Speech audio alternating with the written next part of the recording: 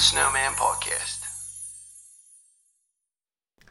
Welcome back to the Snowman Podcast. I'm your host, as always, the Snowman. I am really excited for today, folks, because in this episode, I'm going to share with you some of the stories of the men who fought on D-Day, whose lives were forever changed by its events. Two of the stories I'm going to let the men themselves share with you: Sergeant Ray Lambert and Seaman Jim Radford. The other men you'll hear about in today's episode will include Major John Howard, Lieutenant Dick Winters, General Eric Marks, and Private John Steele. Also, at the end, there will be a bonus of FDR's address to the nation on the night of June 6th, where even back then, a socialist democratic president still had the fortitude to trust in God's ultimate plan. Resources used in this episode include www.ddayRevisited.com/UK/D-Day history/D-Day landings/Pegasus Bridge, Wikipedia.com/Operation Dreadstick, Beyond Band of Brothers by Major Dick Winters, HBO's miniseries Band of Brothers, YouTube.com/Shores of Normandy, the 1962 film The Longest Day, Every Man a Hero by Sergeant Ray Lambert, YouTube.com/2019 Memorial Day Concert/tribute to Ray Lambert, and www.normandyamericanheroes.com/blog/St. Mary Glaze Paratrooper John Steele. All right, are you ready? Great. Then let's take a walk back in time to relive these men's lives on the Day of Days. First up, we'll start with the man who first saw action, British Army Major John Howard. Just after 11 o'clock at night on June 5th, 1944, English commandos of the Oxfordshire and Buckinghamshire Light Infantry, nicknamed the Oxenbucks, under the command of Major John Howard, loaded up into gliders that would carry them to their mission of capturing and holding a bridge that crossed over the Caen Canal. Pegasus Bridge, as it would later be called, was wired for demolition, in case the Allies ever invaded. If they were successful in blowing it up, it would take the Allies much longer to secure both sides of the river. Major Howard and his men were ordered to capture it, remove any demolition packs they found, and then hold until relieved. They could not withdraw under any circumstances. It would have to be a fight to the death. Howard had about 180 men under his command, all of them young and eager to prove their worth. The weight of knowing that some of them would die that night had to have weighed heavily on his mind. At 016 hours, just after midnight of June 6, 1944, the gliders landed practically right next to the bridge. The men got out surprisingly unnoticed. What was more surprising was the fact that the sound of the gliders crashing didn't even alert the Germans. They didn't even hear it. So either they were listening to some loud tunes or they were conked out. I think the latter is more true. Remember, it was after midnight, after a long, stormy couple of days.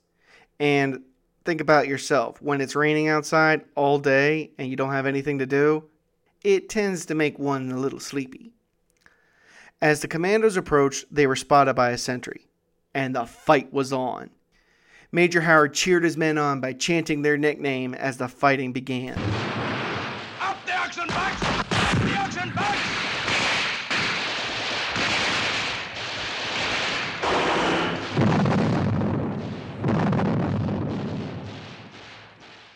The first platoon was ordered over the bridge to take out any sentries or machine gun nests on the west side, as the rest of the men under Major Howard's command fought on the east side.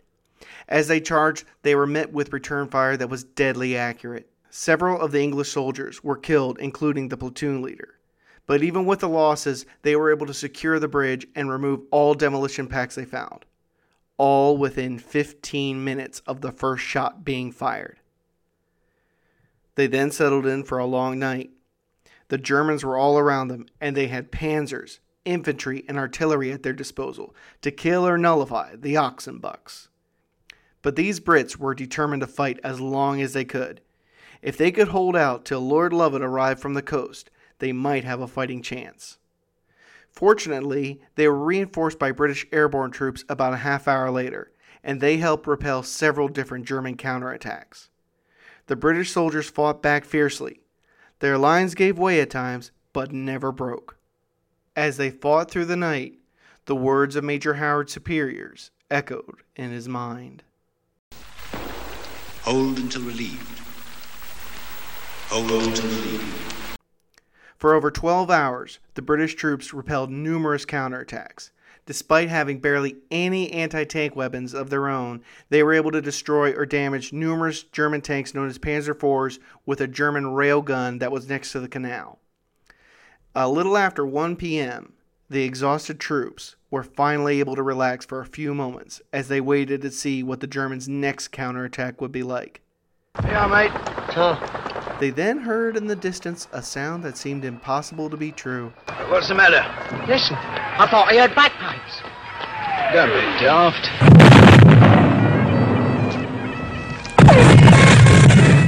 I told you I heard bagpipes. It's the reinforcements!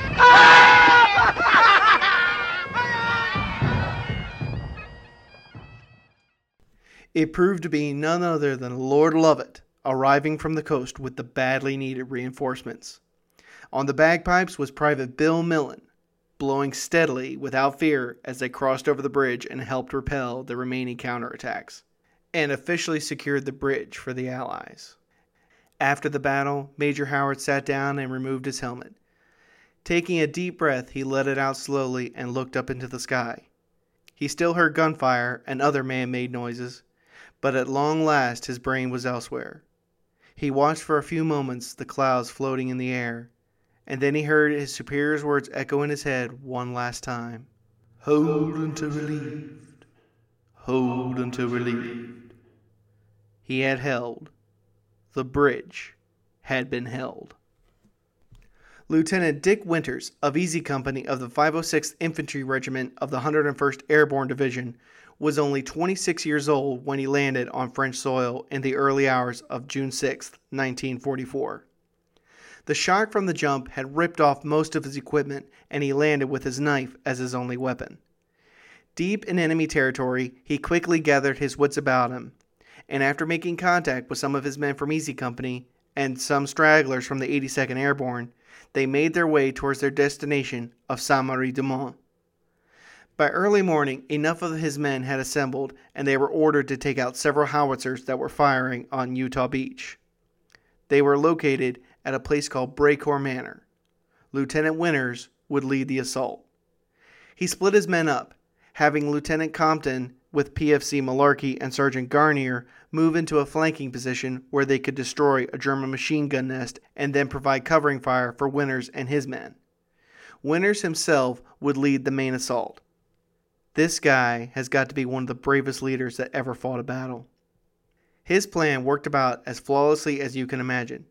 They destroyed all 4 howitzers using the Germans' own grenades. Now, how could they do this? Well, here's how. They would toss some TNT that they had down the barrel of the cannon and then throw a live grenade down as well.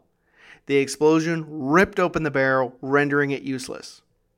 After the fight was over, the Germans had over 30 casualties, 20 killed and at least 12 captured.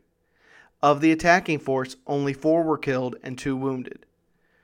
One of the 2 wounded was PFC Popeye Wynn, who got shot in the butt. He asked if he would get sent home, and when he heard he might, he groaned and replied, "Man, I just got here." Imagine today any 20-something-year-old saying those words. I just want you to think for a split second. Would any 20-year-old you know say those words? The other thing that happened at Brecourt Manor was that as Winters was going through the trenches, he found a map that happened to contain every single cannon and machine gun emplacement along the Cotentin Peninsula. This map was invaluable to the Allies and undoubtedly saved dozens, if not hundreds, of lives. In appreciation for this, the brass sent the first 2 tanks to land at Utah in to support and transport the tired airborne troops to their next destination. That night, Winters thought back through the actions of the day, the most important day of his life thus far, and another day that would surely live in infamy. Before closing his eyes in weariness, he got on his knees and thanked God for seeing him through D-Day and prayed that he would see him through D+1. He promised himself something also, that if he survived, he would find a small farm somewhere in the Pennsylvania countryside and spend the remainder of his life in quiet and peace. This is adapted from his book, Beyond Band of Brothers. I cannot recommend this book enough, folks. Find a copy somehow, any way you can, and read what this man lived through. It is definitely one of the best books I've ever read. As a result of the successful attack at Breakcore Manor, Lieutenant Winters was awarded the Distinguished Service Cross, which is the second highest military honor that can be bestowed upon an individual. The next highest would be the Medal of Honor.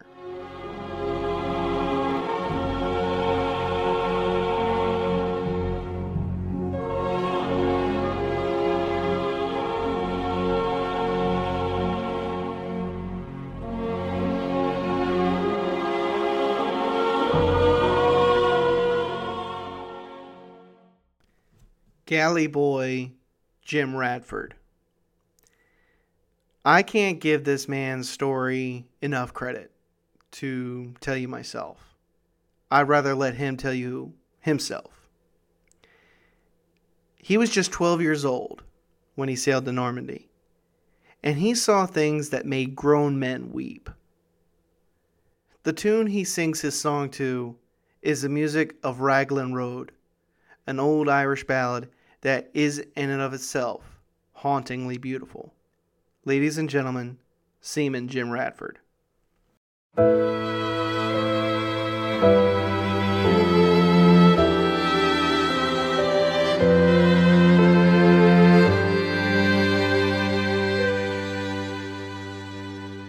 In the cold grey light of the 6th of June in the year of 44, the Empire Lark sailed out from Poole to join with thousands more the largest fleet the world had seen. We sailed in close array, and we set our course for Normandy at the dawning of the day. There was not one man in all our crew but knew what lay in store, for we had waited for that day through 5 long years of war. We knew that many would not return, but all our hearts were true, for we were bound for Normandy, where we had a job to do. Now the Empire Lark was a deep-sea tug with a crew of 33,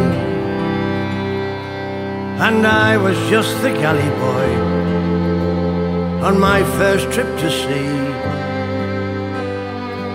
I little thought when I left home of the dreadful sights I'd see, but I came to manhood on the day that I first saw Normandy. At Arromanches, off the beach of gold, 'neath the rocket's deadly glare, we towed our block ships into place, and we built a harbour there. Mid shot and shell we built it well, as history does agree, while brave men died in the swirling tide on the shores of Normandy. For every hero's name that's known, 1,000 died as well. On stakes and wires their bodies hung, rocked in the ocean swell. And many a mother wept that day for the sons they loved so well. Men who cracked a joke and cadged the smoke as they stormed the gates of hell. As the years pass by, I can still recall the men I saw that day, who died upon that blood-soaked sand, where now sweet children play. And those of you who were unborn, who've lived in liberty, remember those who made it so on the shores of Normandy.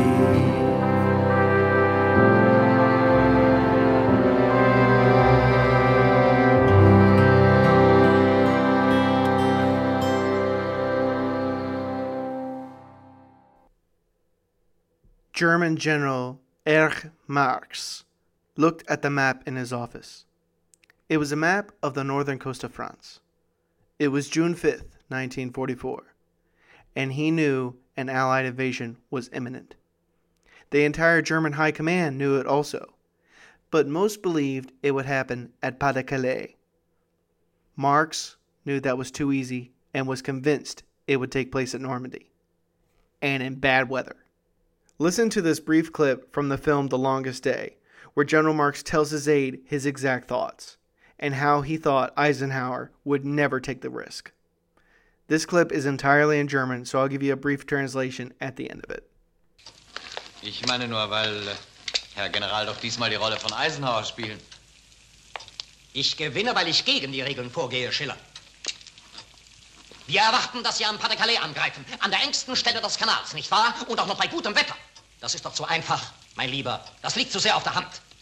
Ich wähle die weiteste Entfernung. Und wenn das Wetter am schlechtesten ist, ich greife hier an. In der Normandie. Und bei schlechtem Wetter. Jetzt. Bei schlechtem Wetter. Eisenhower würde dieses Spiel niemals riskieren. Niemals. Loosely translated, his aide was telling him that you're playing the role of Eisenhower. General Marx said he wins because he plays against the rules. Everyone thought that they'd attack at Calais, but he said that was too easy, too simple. He would attack at Normandy in bad weather, and that's how he would win.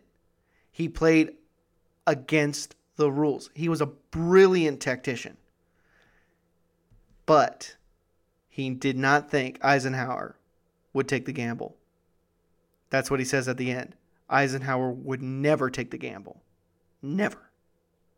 Boy, did he get that one wrong. Now, General Marx was a seasoned soldier, having served in the German army since 1910. He was a frontline officer who did his utmost best to lower the damage to civilian areas wherever his station was. And he was one of the few officers that every German soldier respected. He had fought in Poland during the Blitzkrieg and had helped orchestrate the invasion of the Soviet Union.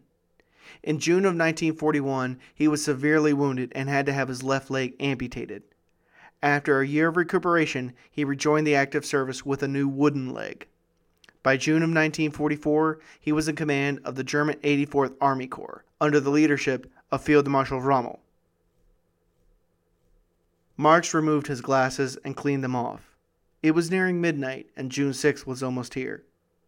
He was about to turn 53 years old. He felt much older. He thought of his two sons who had been killed during the invasion of Russia.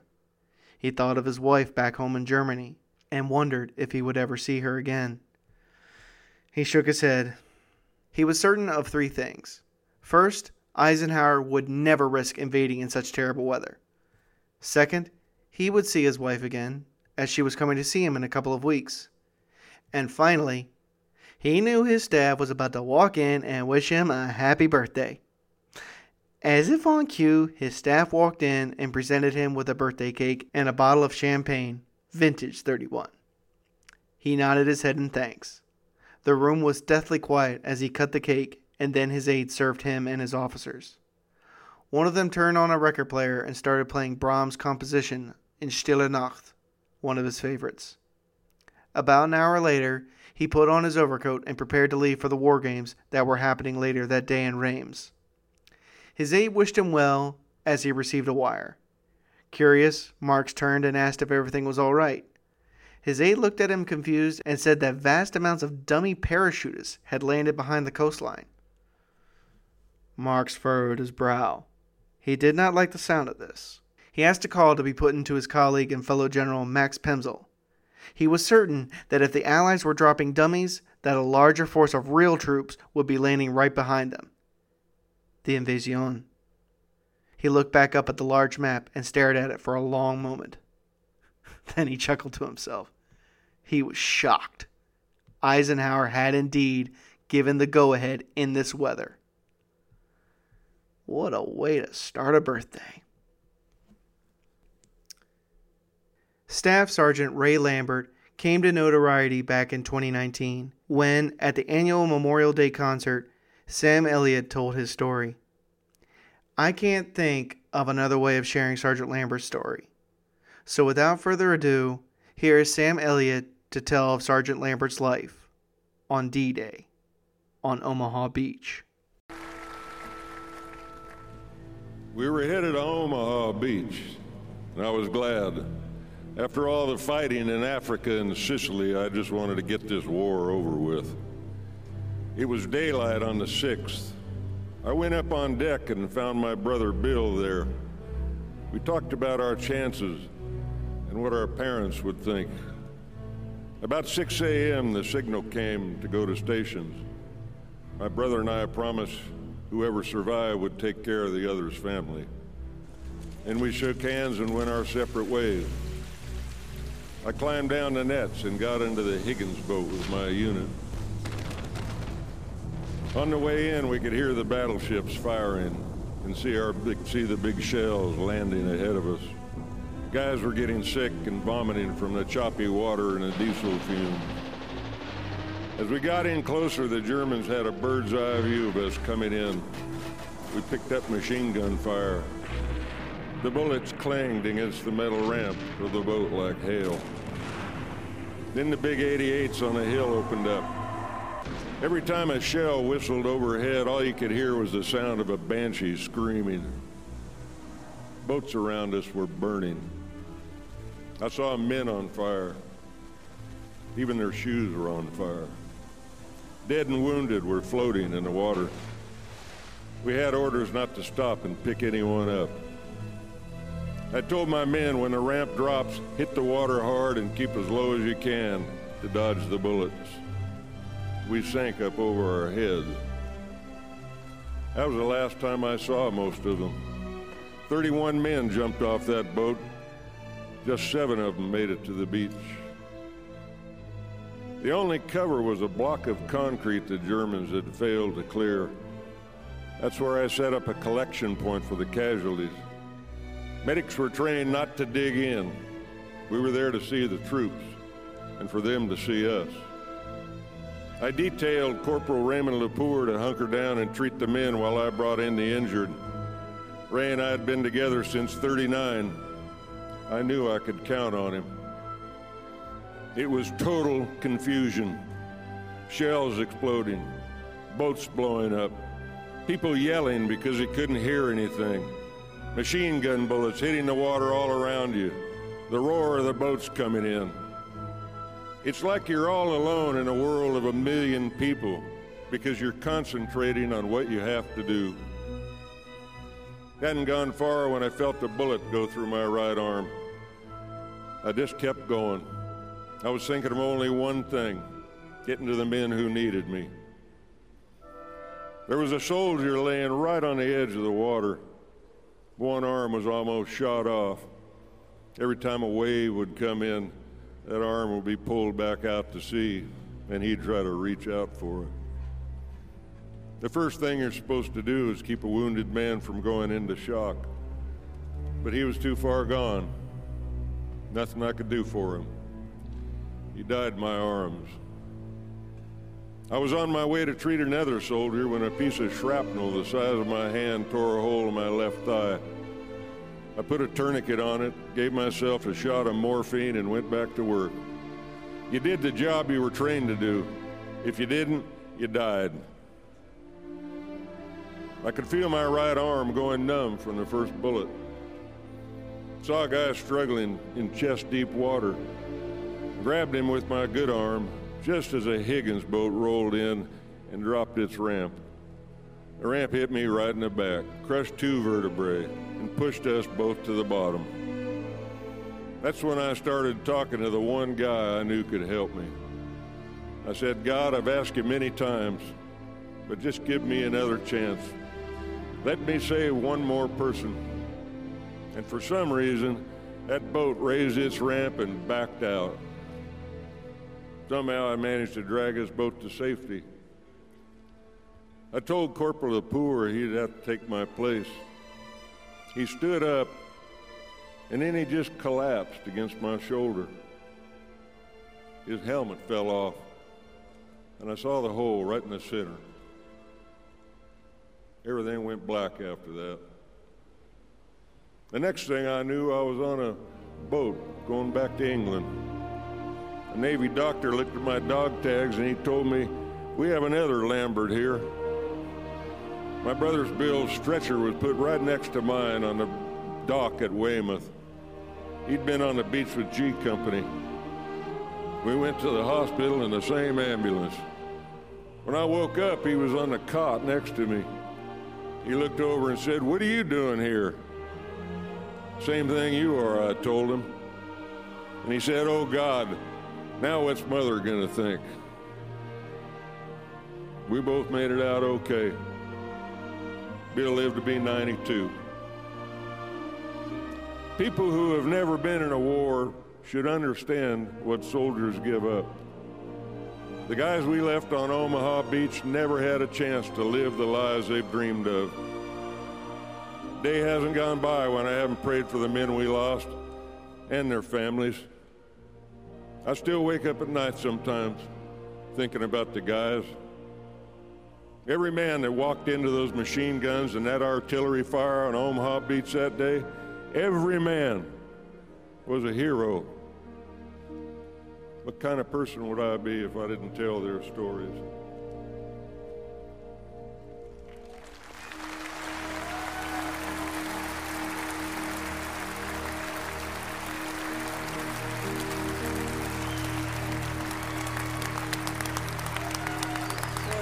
Such an honor. Such an honor, sir, to tell your story. God bless you. Private John Steele climbed aboard the C-47 that would take him and 15 other paratroopers to France. He was the oldest man on the plane, being 29. Over 10 years older than the youngest man there, Private Ken Russell, who was only 17. The roar of the engine's planes sputtered to life, and a few moments later, they were airborne. Literally and figuratively. Within a few hours, they would be in France and start the beginning of Hitler's downfall. The light came on, and the jump commander told the others to stand up and hook up. Then they checked off each other's gear, sounded off, and waited. The light changed from red to green, and they were off. They filed out of the plane and jumped into the black sky. But something wasn't right. As his parachute opened, it lurched him backwards and then slowed his descent. But instead of seeing dark fields below him, he saw the lights of a town. And worse yet, they were headed straight for the middle of it. One of the buildings was immersed in flames, and seconds later, their large white parachutes were illuminated and they became easy targets. As he got closer to the ground, he suddenly felt a searing pain in his left foot. He assumed it was either flak or a bullet, but whatever it was, it hurt like the devil. Ironically, he never hit the ground. Instead, his parachute snagged onto the church of the town, and he hung limply, stunned for a few moments. Shaking his head, Private Steele looked around and saw several of his buddies landing below him. He grabbed his knife and started to cut himself free, but he was so tangled that he lost his grip on his knife and it fell to the ground. He had no choice but to hang limply and play dead. For over 2 hours, he hung there. The bells had stopped just after he had gotten snagged, but the sound still reverberated in his mind.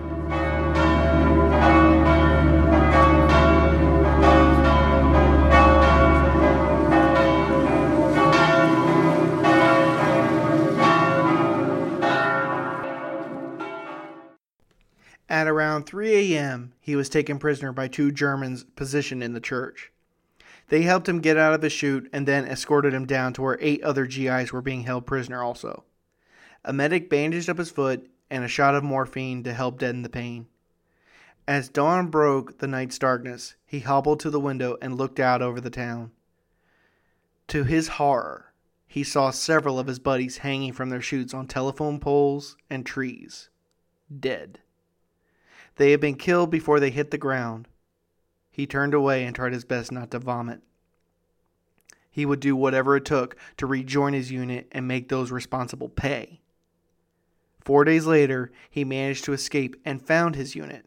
However, he was evacuated back to England because his injury was too severe to continue on with the Normandy campaign. These men's stories you've just heard were just ordinary men. To them, they were nothing special. Just average GIs who got notoriety that the fallen deserved more than they did. But to us, their audience, they were heroes. They are heroes because they never gave in, even when things looked bleak. They kept on.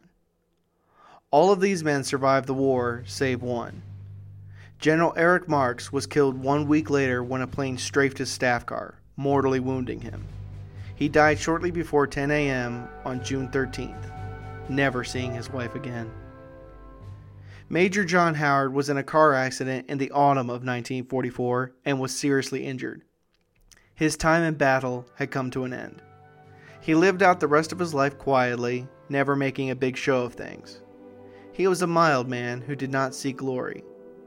In 1959, author Cornelius Ryan published a book entitled The Longest Day, which covers the D-Day invasion in detail. It included Major Howard's role in the operation, and it was later turned into a movie with the same name. Ironically, one of his former junior officers who took part in the operation portrayed him in the movie, Richard Todd. It was a huge success, and it helped Major Howard not disappear unnoticed in the history books. He lived to be 86 years old and died on May 5th, 1999. Lieutenant Winters was one of the greatest soldiers to ever put on a uniform. He, like so many though, did not wish to talk about his time in the war. However, when author Stephen Ambrose approached him about a book idea, he decided to share his story. It would later be published as Band of Brothers, and it was adapted for the small screen as a miniseries with the same name. It made Major Winters a living legend, and he, along with many other Easy Company survivors, were thrilled that their story was inspiring so many. As you heard a few minutes ago, he wrote a memoir that further detailed his time during the Second World War that was also well received. In his later years, he fulfilled the promise he made to himself when he found the small Pennsylvania farm where he lived out the rest of his days. He passed away in 2011 at the age of 92. In 2014, a memorial was unveiled bearing Winters' likeness near Saint-Marie-de-Mont as a tribute not only to him, but to all paratroopers who landed behind enemy lines and fought like hell to achieve the ultimate victory. I personally have visited Major Winters' gravesite, and it is in a very quiet and calm cemetery located in Ephrata, Pennsylvania. If you ever find yourself close by there, it's worth stopping by. Seaman Jim Radford had lived a quiet life until the 70th anniversary of D-Day when he performed his song and won international acclaim. He even won the admiration of the royal family. Unfortunately, he had some legal troubles at the end of his life. He was accused of sexual misconduct that occurred over 20 years prior. The case was later dismissed, not due to the lack of evidence, but because in November of 2020, Seaman Radford passed away at the age of 92. I do not know whether or not the claims were true. I do not know if he was a good man or if he was a scumbag. But what I do know is this: his story will remain as one of the most memorable through the fact that he was the youngest known participant in Operation Overlord, and for his song, The Shores of Normandy. There is a quote I recently heard that speaks well of this situation of the turmoil we may face when we want to admire someone for their military prowess, but do not admire their personal lives. And that quote is, "The heroes of war aren't always the heroes of life." And that was said by my good buddy Austin. Hopefully he'll coin that phrase and copyright it, or however he has to do it, but it's such a good quote. The heroes of war aren't always the heroes of life. Sergeant Ray Lambert recovered from his injuries and lived a quiet life as a local businessman in Alabama and North Carolina. He had no intentions of talking about his time in the war, but as he grew older, he saw more and more of his fellow soldiers dying without sharing their experiences.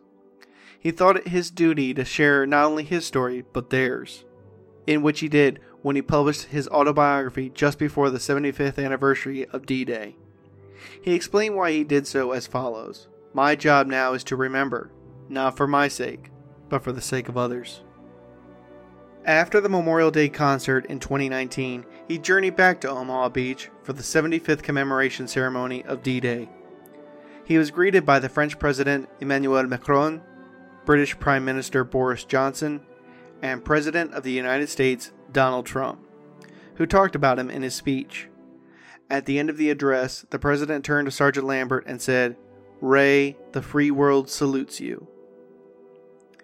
Ray turned 100 in November of 2020, an age I'm sure he never thought possible as he lay badly wounded in a hospital back in England in 1944. On April 9th, 2021, Ray Lambert passed away peacefully surrounded by his family. He had lived a long and content life, and lived to see the recognition he rightfully deserved. On his final trip to Normandy, he said this: "When I look at the beaches at Omaha, I remember all my friends that were killed there. And when I look at the channel and the water is rough, it seems at times that I can hear voices. Rest easy, sir. Your legacy will not be forgotten." Private John Steele almost fell into the deep chasm of forgotten soldiers. He returned to his home state of Illinois and lived a quiet life. He did not like to talk about the war. One of his brothers had been killed in Germany in April 1945. In 1957, though, he received a letter from an Irish-born journalist author, Cornelius Ryan. He was preparing to write a book about D-Day and was reaching out to hundreds of veterans to hear their stories, some of which he would put into his book. Steele replied with the following: "Suspended on the bell tower under the cornice of the Church of St. Mary-Glaise." This naturally intrigued Ryan, who made sure to research Steele's story further. He included his story in his book, which was entitled The Longest Day. Albeit only briefly, the book was a huge success and made Steele's name known worldwide. Shortly after its release, the movie under the same name went into production. Again, the creators wanted to focus a tiny segment on Steele. They cast comedian Red Buttons in the role, and he portrayed Steele quite well. Recounting a conversation he had with Steele after the premiere, Red Buttons said that Steele told him, "Kid, I'm glad they picked you to play me because I wouldn't want to go through that again." Steele did wonder at the inaccuracies of the scenes where he is portrayed, but granted the fact that Hollywood had to take certain liberties. He returned to St. Mary-Glaise and was delighted to find the townspeople remembered him so well. Unfortunately, his health began to deteriorate in the early 60s from complications of throat cancer. He later succumbed to the disease on May 16, 1969. In his honor, the citizens of St. Mary-Glaise created a monument dedicated to him. A life-size replica of him hanging in the exact same spot he had hung on June 6, 1944. Parachute and all. To this day, you can still see it as you look up at it. Maybe you'll hear the bells that rang in his ears that dark night so long ago. These are but a few of the thousands of stories that occurred on D-Day. I hope these true tales piqued your interest into researching more about the Day of Days. I would suggest, for those who don't prefer reading, to watch any documentary you can find on D-Day. There have been numerous movies made about it as well. The best two, in my opinion, are, of course, The Longest Day and Saving Private Ryan. The other best dramatization I've seen about D-Day are the first 2 episodes of the miniseries Band of Brothers. There are also numerous other podcasts that talk about D-Day and the basic overall history of the event. But if you can, look for the stories such as these. Stories either told by the veterans themselves or told about them in vivid detail. That way, you can get to know the men who fought and of whom many died to preserve freedom and end tyranny. And make sure to never let their stories be forgotten. Tell them to the next generation. Inspire them with tales of their courage. How they too were afraid, but still performed their duties and won the day. That's what we can do also, if we try hard enough. Won't know unless we actually do try. So let's make a pact with each other right now. I'm going to give it a try. It might just work. And now, as promised, here is the audio of President Roosevelt addressing the nation on the night of June 6th, 1944, where he told the American people about D-Day. My fellow Americans, last night, when I spoke with you about the fall of Rome, I knew at that moment that troops of the United States and our allies were crossing the Channel in another and greater operation. It has come to pass with success thus far. And so, in this poignant hour, I ask you to join with me in prayer. Almighty God, our sons, pride of our nation, this day have set upon a mighty endeavor, a struggle to preserve our republic, our religion, and our civilization, and to set free a suffering humanity. Lead them straight and true. Give strength to their arms, stoutness to their hearts, steadfastness in their faith. They will need thy blessings. Their road will be long and hard. For the enemy is strong. He may hurl back our forces. Success may not come with rushing speed, but we shall return again and again. And we know that by thy grace and by the righteousness of our cause, our sons will triumph. They will be sore tried by night and by day, without rest, until the victory is won. The darkness will be rent by noise and flame. Men's souls will be shaken with the violences of war. For these men are lately drawn from the ways of peace. They fight not for the lust of conquest. They fight to end conquest. They fight to liberate. They fight to let justice arise and tolerance and goodwill among all thy people. They yearn but for the end of battle, for their return to the haven of home. Some will never return. Embrace these, Father, and receive them, thy heroic servants, into thy kingdom. And for us at home, fathers, mothers, children, wives, sisters, and brothers of brave men overseas, whose thoughts and prayers are ever with them, help us, Almighty God, to rededicate ourselves in renewed faith in thee in this hour of great sacrifice. Many people have urged that I call the nation into a single day of special prayer.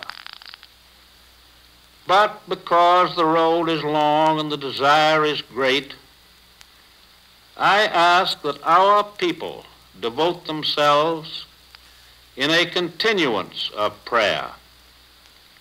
As we rise to each new day, and again when each day is spent, let words of prayer be on our lips, invoking thy help to our efforts. Give us strength, too, strength in our daily tasks, to redouble the contributions we make in the physical and the material support of our armed forces.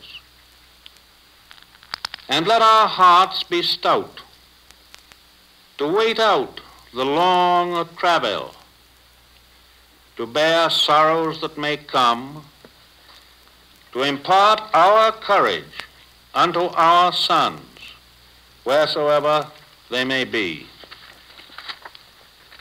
And, O Lord, give us faith. Give us faith in Thee, faith in our sons, faith in each other, faith in our united crusade.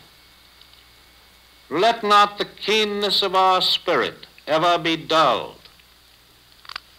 Let not the impacts of temporary events, of temporal matters of but fleeting moment, let not these deter us in our unconquerable purpose. With thy blessing, we shall prevail over the unholy forces of our enemy. Help us to conquer the apostles of greed and racial arrogances. Lead us to the saving of our country, and with our sister nations into a world unity that will spell a sure peace, a peace invulnerable to the schemings of unworthy men, and a peace that will let all men live in freedom, reaping the just rewards of their honest toil. Thy will be done, Almighty God. Amen. And that will do it for this episode of the Snowman Podcast. Thank you, as always, for listening. I hope you enjoyed it as much as I did recording it. Please share with your family and friends. You can subscribe either on Spotify or iTunes. If you liked it, please leave a 5-star review so as to make it easier for your friends and family to find it. But as I always say, you can find me by just typing in the Snowman Podcast and looking for an American flag with a snowman in the foreground. Till next time, this is Snowman, and I'll see you now, yeah?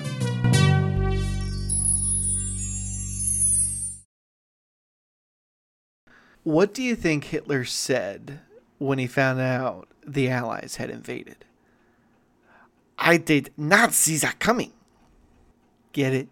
Not see. I wonder if he would get furious at that type of joke.